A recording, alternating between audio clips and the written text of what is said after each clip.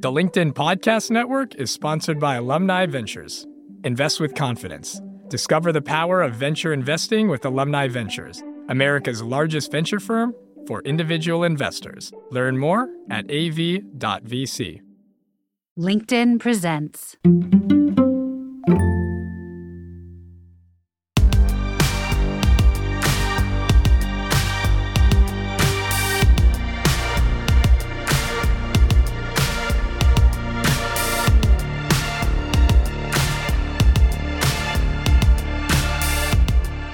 Hello and welcome to the Big Technology Podcast, a show for cool-headed, nuanced conversation of the tech world and beyond. About a year ago, the hottest financial instrument in the world was the SPAC. You might have heard about it. Every company was SPACing. Nobody was IPOing anymore. Well, right now, it looks like SPACs are a forgotten instrument, and it's very rare that something goes from being such an object of fascination to such an afterthought in our financial world. And I think by looking at what's happened to SPACs, we can learn a lot about where our economy is today and where it's going. We have the perfect guest to talk about it today. Charles Duhigg is here. He's a Pulitzer Prize winning reporter, author of Smarter, Faster, Better, about the science of productivity, and The Power of Habit, about the science of habit formation. He's currently a reporter at The New Yorker. Charles Duhigg, welcome to the show. Thanks for having me. It's great to have you here. The first time we met, actually, we were on set at CNBC and talking about Elon Musk's Cybertruck. It was a big Elon Musk story. We're right now in the middle of another Elon Musk story. It does seem like, that the business world is just like, you have Elon Musk and you have pauses and there's more Elon Musk. Matt Levine, who writes the Money Stuff column, has like an index where he says the best thing you can do for your stock is be as adjacent to Elon Musk as possible. Because if Elon will tweet about your stock or your crypto or whatever you've got going, the value will go up. And I think it's true. And it is very weird. Like I've looked in history trying to figure out, is there another time that someone who is ostensibly the richest person in the world, I'm not sure Elon is actually the richest person in the world, but ostensibly holds that title, is such like a trolling jackass. And the truth of the matter is, like, I don't think so. I mean, it's almost like he creates his own weather system. And so as a result, he can do these things that other people can't do.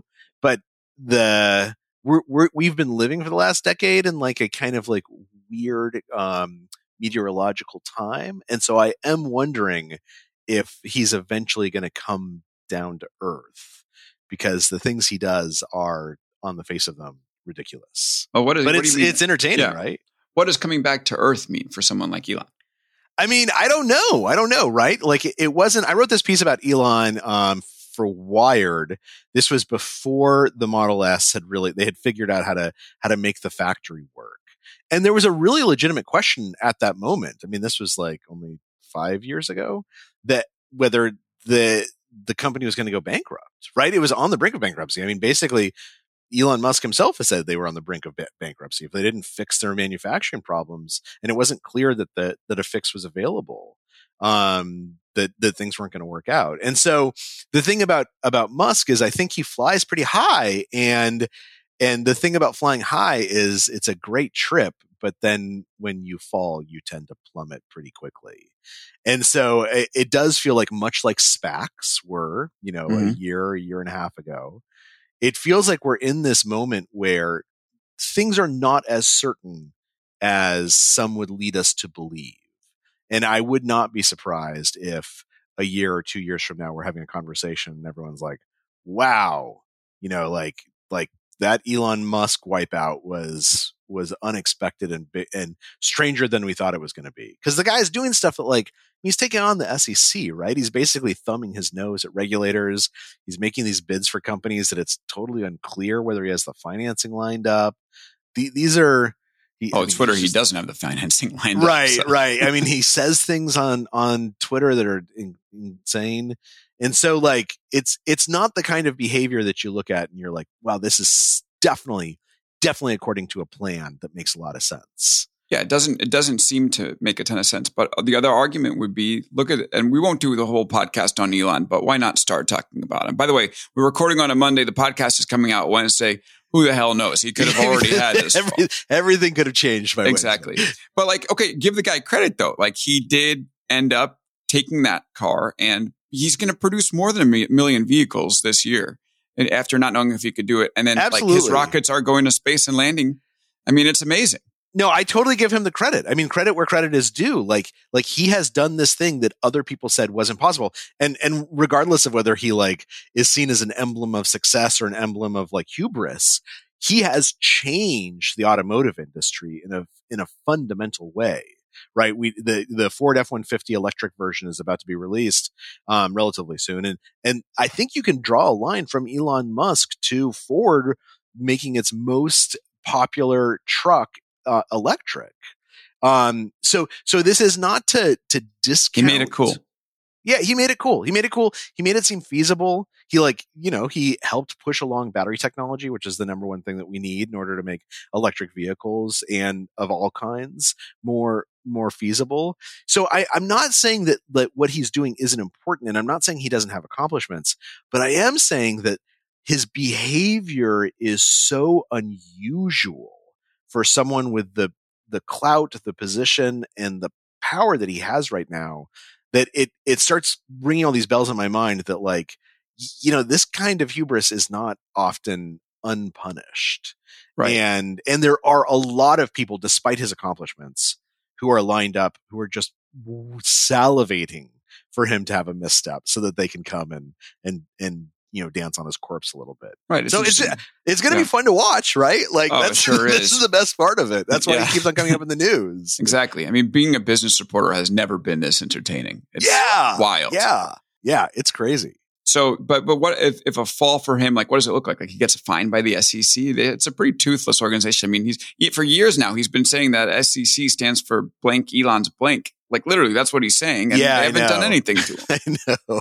I know. It's, so yes, but the fact that you are saying it is a toothless organization, there's a lot of regulators within the SEC who feel very upset that people now feel like we can say it's a toothless organization. So they're going to look for opportunities to prove that they are not a toothless organization. Now, there's a fundamental question here, which is, back when he first basically kind of got in trouble with the SEC because he said he was going to take Tesla private and didn't have and said he had the funding lined up and he didn't. There was this big debate within the agency and outside of the agency of people saying, look, if your goal as a regulator is to protect shareholders, the number one thing you can't do is remove Elon Musk because that's going to hurt shareholders, right? It's clear that he's running this company, that anyone else who ran this company would not do as good a job. So the SEC is in a difficult position. But here's the thing, like, you might have a fight with the weakest bully on the playground and the dumbest bully on the playground. But if that bully is the big bully, if they're stronger than you, it doesn't matter how stupid they are. They're still going to put their fist in your face. Absolutely. Picking a fight with the U.S. government is it traditionally has not worked out really well, even for people who are smarter and better than Elon Musk, right? And so I don't know how the SEC or Gary Gensler or others, I don't know how they come back and sort of prove that they should not be called the suck Elon's blank, but I'm absolutely certain that there are regulators who are saying the fact that this guy is taunting us and making these claims, we have a moral obligation to act, to prove to other folks within the marketplace that we are a legitimate regulator, even if that means perhaps damaging the shareholders of Tesla or SpaceX or other companies. Last question about this. Elon is trying to bring Twitter private. You said in the beginning that, Matt Levine mentioned that the best thing you can do for your stock is to have Elon part of it. But if Elon brings Twitter private, then you sort of lose that benefit because you don't have the meme stock ability. It's not on the public markets. You can't have the retail investor join in and be part of the swarm. Given that, is there a compelling pitch that Elon can make? Because he only has, $3 billion of cash on hand. Is there a compelling pitch that Elon can make to, let's say, private equity or other rich people to say, hey, come be part of me, be part of this with me. You will make your money back. I'm struggling to see it. Not at all. He bid 43 billion or something like that? Yes. Is there anyone on this world who has an extra $1 billion in their pocket that it says I definitely don't want to buy into Twitter right now, but once Elon owns it, it's going to be a whole new ballgame? No, of course not. That, but the fact that what was it? It was it was like 44 billion, 200 million, right? He wanted to get 420 in there. It was, the price was, $54.20. That's stock. it, $54.20. It is not an accident that it ends with 420, which Elon thinks is funny because it's like a code for pot. So no, I do not see anyone out there who's like, man, I just cannot wait to hand over billions of dollars because I know that Elon is going to take this company that like is the most troubled business model on earth, maybe like Twitter. If you ever want to have fun, just like try and figure out like why Twitter isn't making money, despite the fact that everyone knows about it.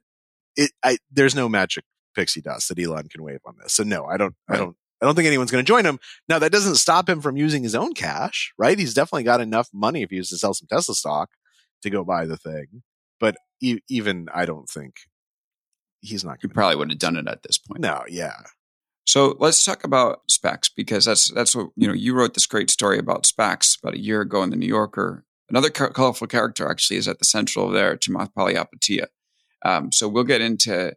Well, why don't we start with that? How do Chamath and Elon compare? So, and who is Chamath? So Chamath is this really interesting guy, and I think he's interesting because he's an archetype for a certain type of person who's successful right now in Silicon Valley and throughout history, right? So Chamath is this guy. His family is from Sri Lanka. They escaped and became refugees in Canada. He grew up in Canada. He went to college to study electrical engineering in Canada, and then he followed his girlfriend to California, and he got a job at Facebook, which at that point, it wasn't clear that like Facebook was going to be Facebook, right? It was just one of many companies that was now in California. So it was a brand new company, relatively young, and he's given this kind of unsexy assignment, which is to grow audience. Because at that point, Facebook is basically growing by leaps and bounds. It doesn't seem hard to grow audience. There was no such thing as like growth scaling at that point, right? It wasn't even something people thought about. But Chamath comes in and he's kind of larger than life. He's this charismatic figure. He's able to get a bunch of engineers to work on this project with him.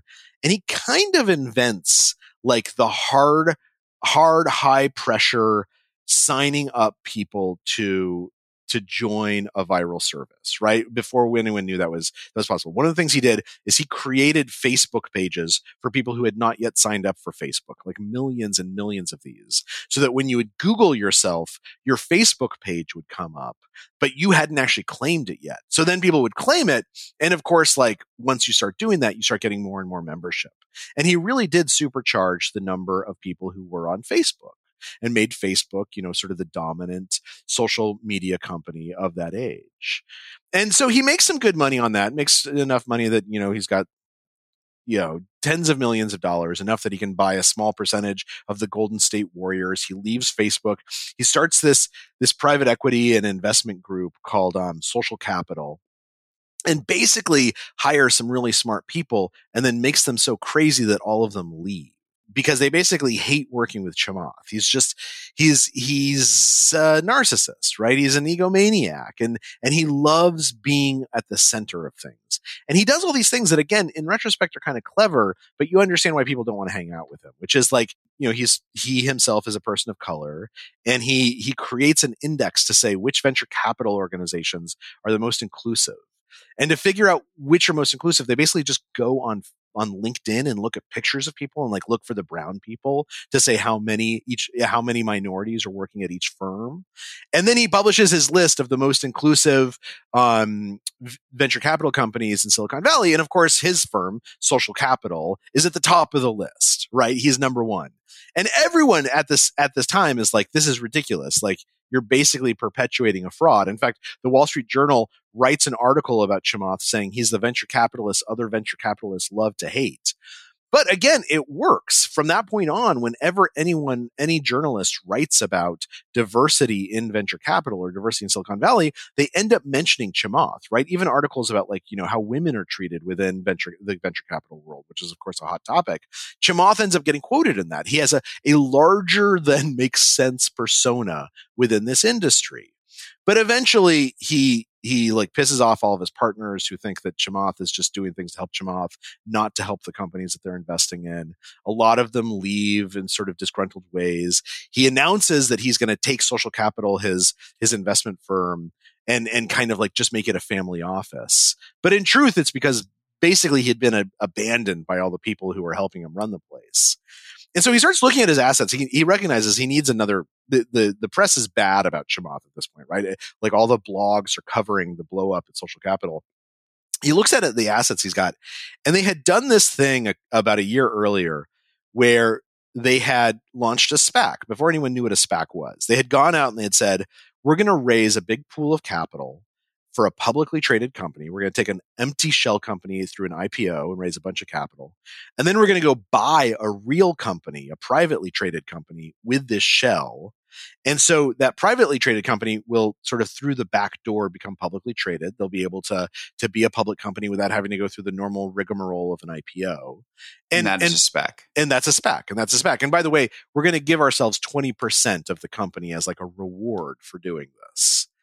And he does that with Virgin Galactic.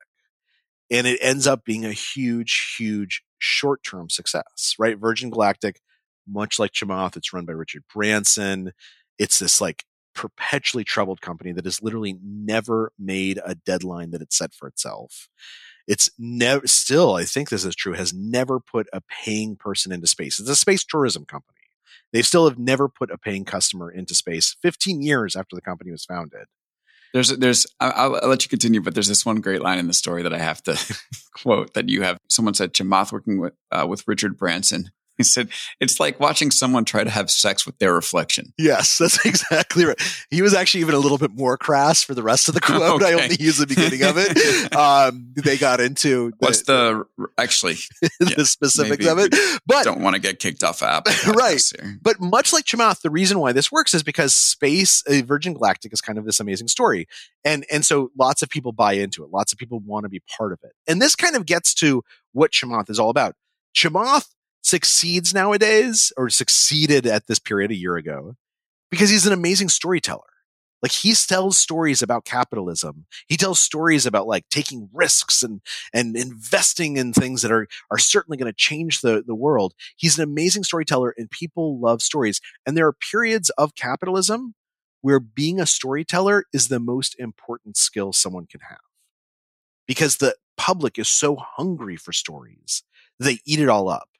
This happened with credit cards. This happened with mutual funds. This happened with junk bonds. This happened with mortgages, right? If you go back to each of these financial instruments that evolved in the last century, what you see is a wonderful storyteller or a small group of storytellers who convinces the rest of the world to see things in a new way. Now, of course, the outcome is usually things blow up, right? Mutual funds blew up in the Great Depression. Credit cards were like one of the worst investments when they first emerged in the 1970s. Mortgage-backed securities obviously led to 2008. The junk bonds blew up and Mike Milken ended up going to jail.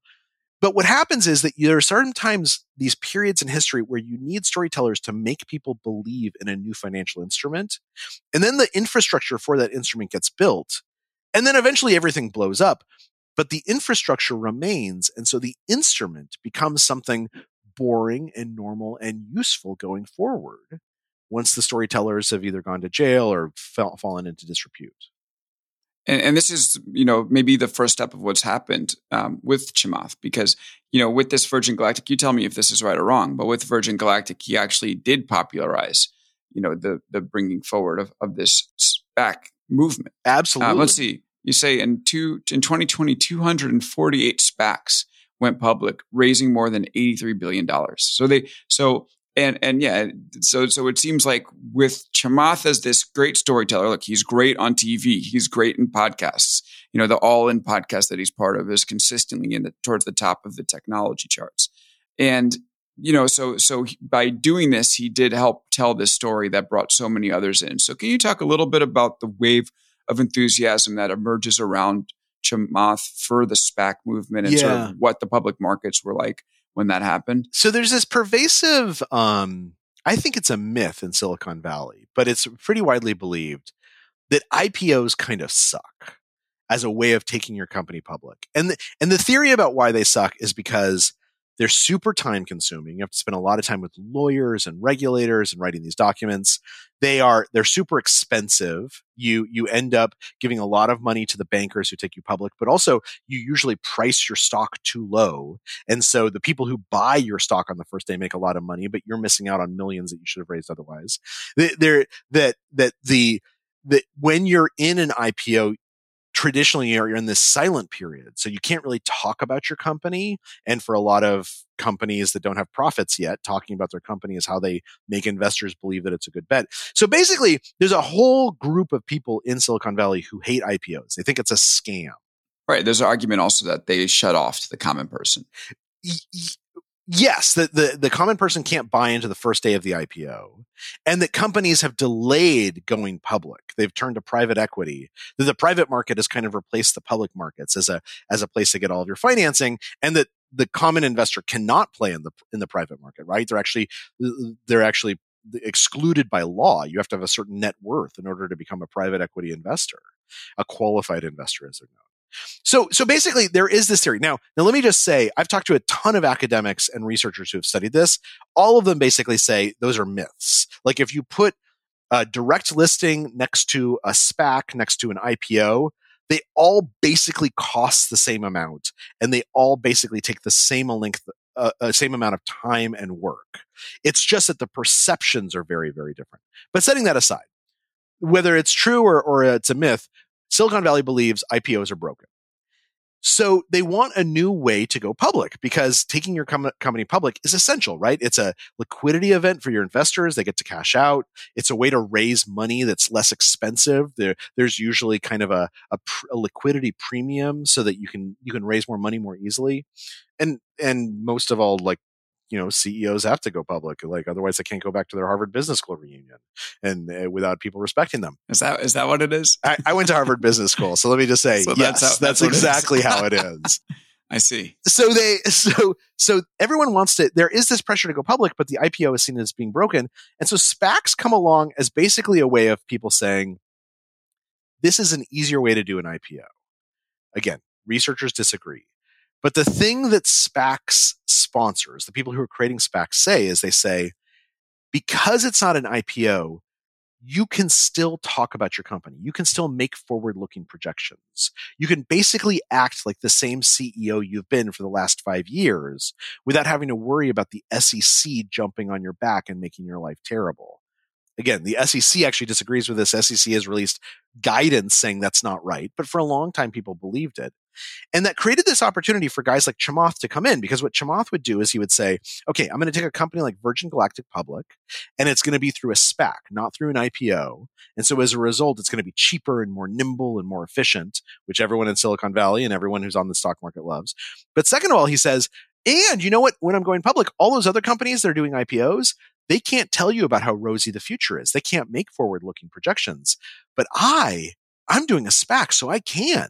So I'm going to tell you these crazy stories about the fact that Virgin Galactic is going to become the most profitable company ever. Despite 15 years of amazing losses, they're going to become the most profitable company ever in 9 months. And basically, whether he's allowed to do that or not, that's what he does. And SPACs are so new that nobody's suing him yet. No regulators are telling him that he's breaking the law or regulations. And it works, right? Because he spins this amazing tale. And there's all these retail investors, all these normal investors, all these people who live in Des Moines, Iowa, who say, man, Chamath was just on CNBC, and he said that this company is going to send tourists into space. This is the future. I want to buy a piece of that. And so they buy into it. And the stock goes through the roof, right? Yeah. Sorry, go ahead. I'll just say, so Virgin Galactic goes up to $55.91 on June 25th. From $10 a share, right? Yes. Okay. And this is a good cliffhanger because it's now trading around 8. Yes. And I'm going to pause here. We're going to take a break. And then when we come back, we're going to talk about what the F happened for something to go so high up and then all the way down. So stand by. We'll be back here right after this on the Big Technology Podcast. Hi, I'm Kwame Christian, CEO of the American Negotiation Institute, and I have a quick question for you. When was the last time you had a difficult conversation? These conversations happen all the time. And that's exactly why you should listen to Negotiate Anything, the #1 negotiation podcast in the world. We produce episodes every single day to help you lead, persuade, and resolve conflicts both at work and at home. So level up your negotiation skills by making Negotiate Anything part of your daily routine. Hi, I'm Tomer Cohen, LinkedIn's Chief Product Officer. On my podcast, Building One, we dive deep into what it takes to build great products. Recently, we had Zach Perret, the CEO of Plaid, and he shared about his struggles building a financial app for consumers and how he was able to turn it all around with a critical pivot. Take a listen. I personally couldn't resonate as much with the consumer set that we were trying to reach. I just didn't have that level of empathy. When we made the shift to building a B2B product, though, I was building the product that I wanted. My co-founder and I were creating the product that we wanted ourselves, and we had so much empathy for what that product was. Such a great insight. In that sense, we got lucky because we were creating a thing for ourselves. And then the people that we were talking to also had the same problems we did. They were fintech developers. We'd been a fintech developer. We've been trying to build a fintech product for a year. And so we had such deep empathy. We had such a clear ability to... If you want to hear more of Zach Perret's story and the lessons that follow, listen and subscribe to my podcast, Building One. And we're back here on Big Technology Podcast with Charles Duhigg. He's a Pulitzer Prize-winning reporter, author of Smarter, Faster, Better about the science of productivity and the power of habit about the science of habit formation. He's currently a reporter at The New Yorker, where he wrote a great story about Chamath and SPACs. It's called Pied Piper of SPACs. I really encourage you to go check it out. I'll drop it in the show notes. Before the break, we were talking about how Virgin Galactic had gone up to $55.91 by June 2021. Now it's trading at $8. It's been as low as in the $7 range. It doesn't look good. And it's amazing that this financial vehicle that Chamath helped popularize, again, like it wasn't just Virgin Galactic. It seemed like every company was going. SoFi is another example of a company that went public via SPAC and then shot up and is now by Chamath, right? Chamath was behind. Chamath helped it. Yes, exactly. Chamath has named them IPO A and IPO B and IPO C. Yes. Yeah. So Charles, what happened? I mean, it's so shocking to me that something that was so hot became so, I don't know, uninteresting to people and so cold so quickly. Well, so two things happen. Number one, so Chamath goes out and he tells us, let's take Virgin Galactic as an example. Chamath goes out and he tells this amazing story, right? Virgin Galactic is going to change the world. It's going to start sending people into space as tourists, etc. And the stock goes through the roof. The stock explodes 5x on the stock. And other people are watching this and they're like, you know what? I could start a SPAC too. Because it turns out if you're in a financial professional, it costs less than $1 million to set up a SPAC. Sometimes it costs only $100,000 to set up a SPAC. So they go. There was a great line in your story about how people knew more folks with SPACs than had contracted COVID during this time. Oh, absolutely. All over Wall Street. You talk to anyone who's an investor and you're like, how many SPACs do you know? And they're like, oh, I got 7 or 8 folks doing SPACs. Just how many people have gotten COVID? And they're like, well, I think my aunt's friend got COVID, right? You want to talk tale of two countries. It's right there. But so everyone starts creating these SPACs. And of course, because retail investors are oftentimes not as sophisticated as they should be, CNBC is talking about how amazing SPACs are, how it's the new way of raising wealth in America, how people are getting rich on it. So many of the SPACs do great. They raise billions and billions of dollars. Now here's the problem. Again, back to Virgin Galactic. So Chamath tells this story about Virgin Galactic becoming profitable within 9 months. And, making billions of dollars within just a couple of years. And of course, once it goes public, Virgin Galactic misses every single benchmark, every single deadline that Chamath had said that the company was going to hit. Because Virgin Galactic is a terrible company. You cannot you can't invent space tourism as a real industry in 9 months after it's been failing for 15 years. Just think about how ridiculous it is to say, I'm creating space tourism as an industry, right? And then on top of it to say and in fact, I'm going to do it overnight. It's just going to happen. And we're going to start earning billions of dollars. Doesn't make any sense. Not only that, but Virgin Galactic has a terrible, terrible track record. And so a bunch of people who had bought into this SPAC, smart money sees it go way up, the price go way up, and they sell immediately, including Chamath. Chamath liquidates all of his Virgin Galactic Holdings. The full holding? The full holding. So first he liquidates his personal holding. Then eventually he ends up liquidating his corporate holding. I don't know how many shares he owns at this point, but it's not a lot. He was the chairman of Virgin Galactic, and he resigned as chairman when the price started going down. So Chamath and all the smart money, they jump out of Virgin Galactic and all these SPACs as soon as they can. But there's all these retail investors, right? The people who are like, man, I heard Chamath on CNBC say that space tourism was going to be awesome. And they're watching this, and eventually some of them get wise and say like, you know what? This is ridiculous. Like, I don't know anyone who's going to go into space for their next summer vacation. And so the stock price comes back to where it ought to be, which is not very high because they don't actually have a business model that makes any sense yet. Right. And it seems like all the diligence that would typically be done through an IPO, like if you had a company that was strong enough in the fundamentals to go through an IPO, you were probably going through an IPO at this time. But all the diligence ends up, kind of coming out in the wash maybe a couple of months after these things go public. I mean, look at SoFi. SoFi is at $7.13 now. It's down 54% on the year. I mean, it's miserable. And here's some other stats that I found when I was doing some research. So SPAC activity in the first quarter of 2022 was its lowest since the early 2020, with only 57 listings through April 14th. And so you remember the stat that I read earlier in 2020, 248 SPACs went public. So we're way, way down. And then companies that have gone public via a SPAC have underperformed the S&P 500 by 80% since 2018. That's exactly right. And there's two things worth remembering about this. The first is one of the reasons they've underperformed by 80% is because the guy who creates the SPAC, the guy like Chamath, he gives himself 20% of the company for free. Right? Right. So like anytime you like buy a car and you only get 80% of that car and 20% of it goes to like your idiot, brother-in-law, it's probably not a great deal for you to buy that car because you're taking a 20% haircut on the first day. But the second important thing is to remember that when SPACs go public, they make a promise to all these people that they've invested that they're going to go find a private company to acquire. And there's still hundreds of SPACs that have not found a private company to acquire yet. So there's all these SPACs out there that have these giant pools of money, and they're going out and they're talking to private companies. I mean, I have friends who hear this all the time. They're like, look, we'll take, you want to go public? Like let it come, let us acquire you through the SPAC. Like we'll let you go public.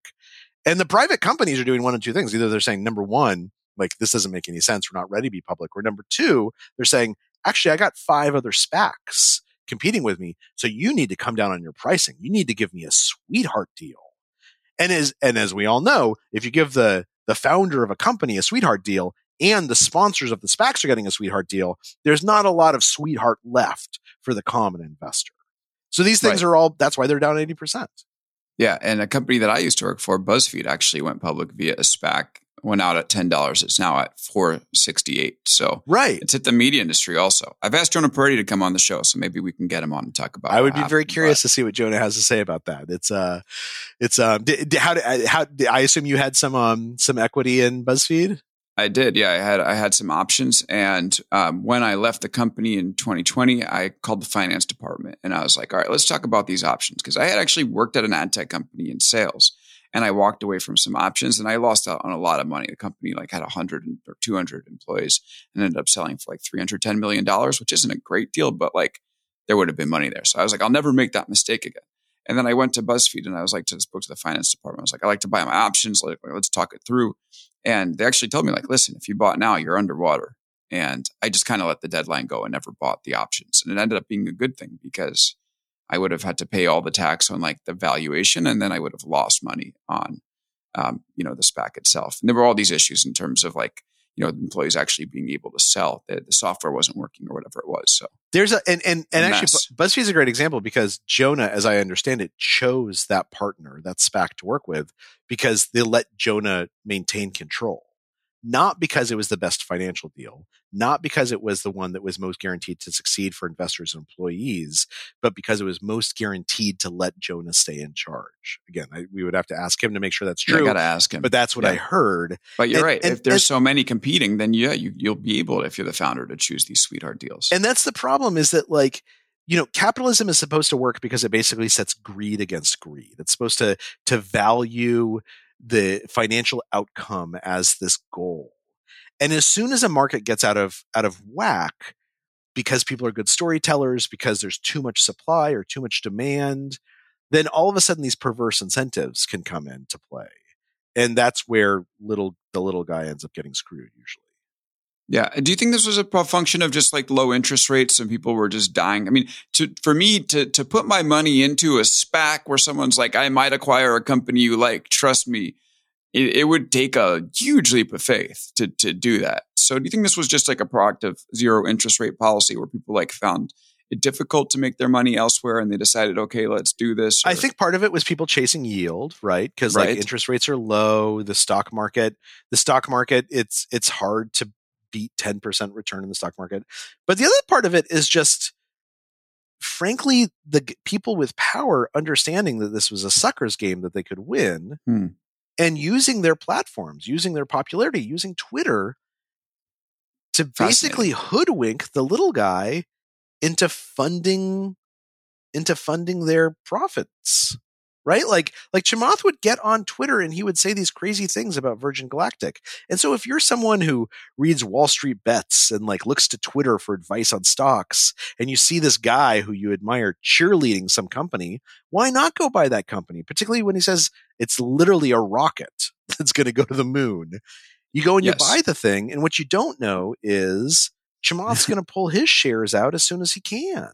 As soon as Sorry, go ahead. No, as soon as the stock price gets high. How is this different from most other financial movements?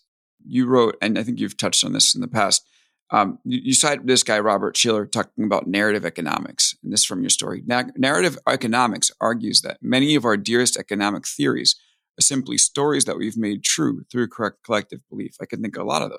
NFTs, Bitcoin, SPACs, but like also the totally accepted parts of our economy now. So is it that just like this took the path of many traditional financial instruments and was just found wanting once it was exposed in the public and now has fallen apart? Well, first of all, it hasn't fallen apart. I think that SPACs will be a tool going forward. Okay, I wanted to ask you about that. And I think this is pretty consistent that if you look at the things that we use all the time now, credit cards, for instance. So credit cards were much like SPACs when they first appeared. Like there was this credit card craze in the 1970s where they would send credit cards unsolicited to prisoners, to infants. In one case, they sent it to a dog. And people, of course, would take these credit cards and go run up huge bills and then walk away from them. Right? And credit card companies made a lot of money on these. And like the people who had bought into those stocks or the banks who were behind them lost a lot of money. And then what happened was, and basically the reason why is because the credit card sellers were really very good storytellers. Like they could tell you the story about why a credit card made sense, why giving it to someone who hadn't asked for it was like a really rational idea. And then it all falls apart. And then what happens is that credit cards become normal and boring. People don't analyze credit cards based on these fanciful stories anymore. They start analyzing them based on nuts and bolts, numbers, sort of this logic that we usually bring to financial analysis. So what Robert Shiller and others would say is, there are periods when narrative economics are more persuasive than others, right? There are vast periods of history where showing up and telling some extravagant story gets you labeled a snake oil salesman and you're kicked out of the marketplace. And everyone turns to like the boring guys in bow ties with ink-stained fingers who are working on actual actuarial tables. And we say, those are the storytellers we want to listen to. We're entering a period like that right now, right? When like inflation gets high, when shit gets real, all of a sudden nobody wants to listen to the storytellers. They want to start listening to the boring, serious guy in the back of the room. But then there are other periods where it just feels like anything is possible. Like someone you've never heard of before is suddenly an overnight billionaire. And you're like, look, if that guy's getting $1 billion, and he doesn't seem that much smarter than me, why can't I get $1 billion? And so they start chasing not only yield, because there's fewer other options to invest in, they also start chasing the dream, because capitalism is built on the dream. And it works for a little while. Everyone invests. We build this big economic infrastructure for something like a SPAC or a mutual fund or credit cards or junk bonds. And then it all blows up. But when it blows up, what's left behind is the infrastructure. the infrastructure that was funded essentially by retail investors. And someone boring comes along and they say, you know what? I can use this infrastructure to just bake my bread, to like do normal day-to-day work. And suddenly you have something like credit cards that everyone uses, or you have, I think 5 or 6 years from now, SPACs, which will be a legitimate option for some types of companies rather than an IPO.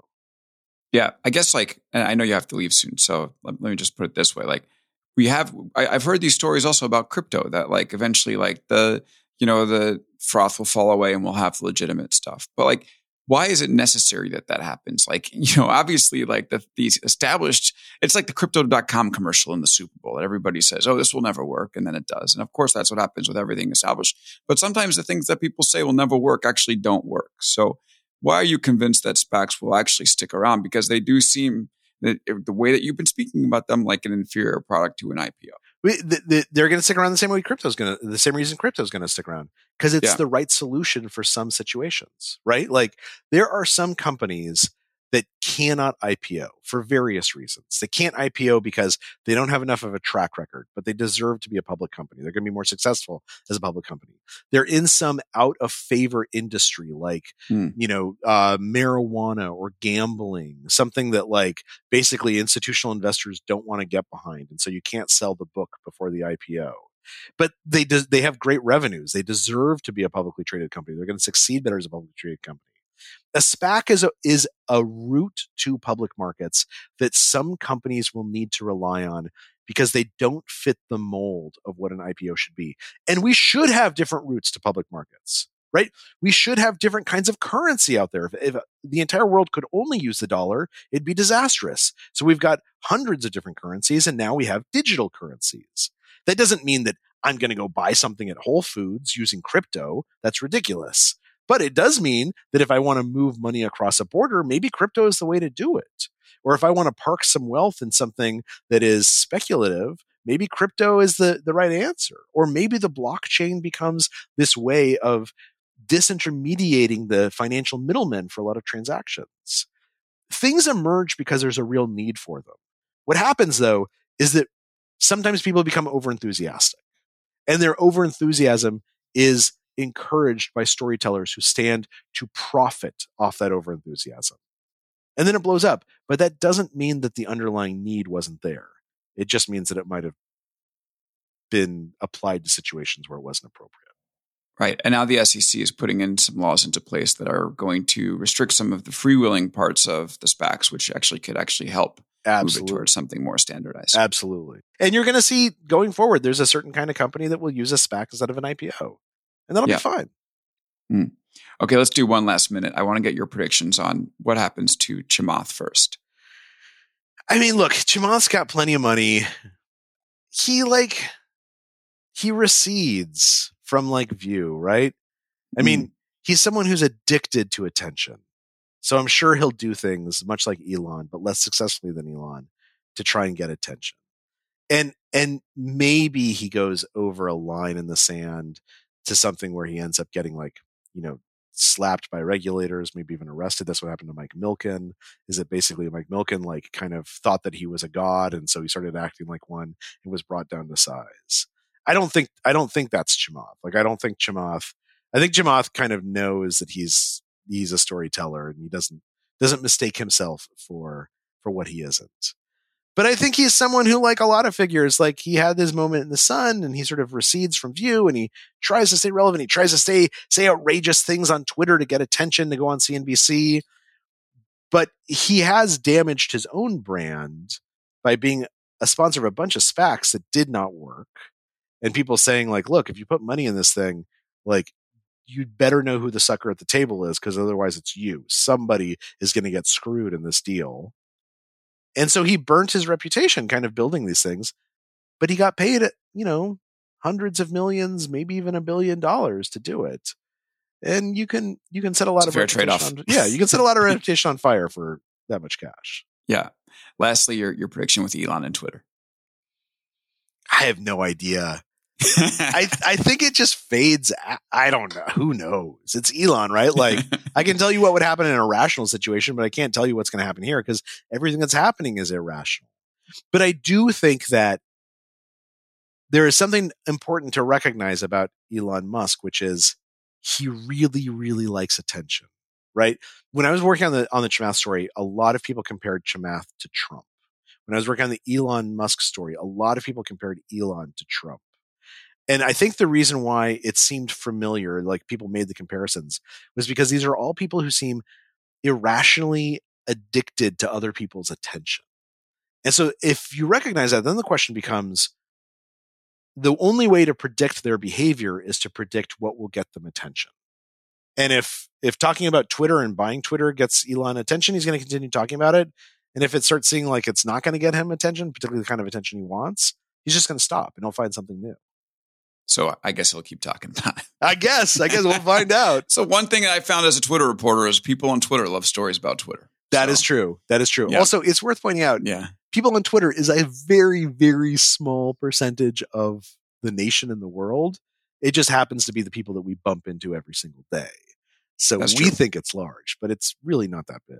Mm-hmm. But the cultural influence is big. You see it on TV, you see it in newspapers, you see it everywhere. I would actually argue, like, if you live in like Des Moines, I don't think the cultural impact of Twitter is that big.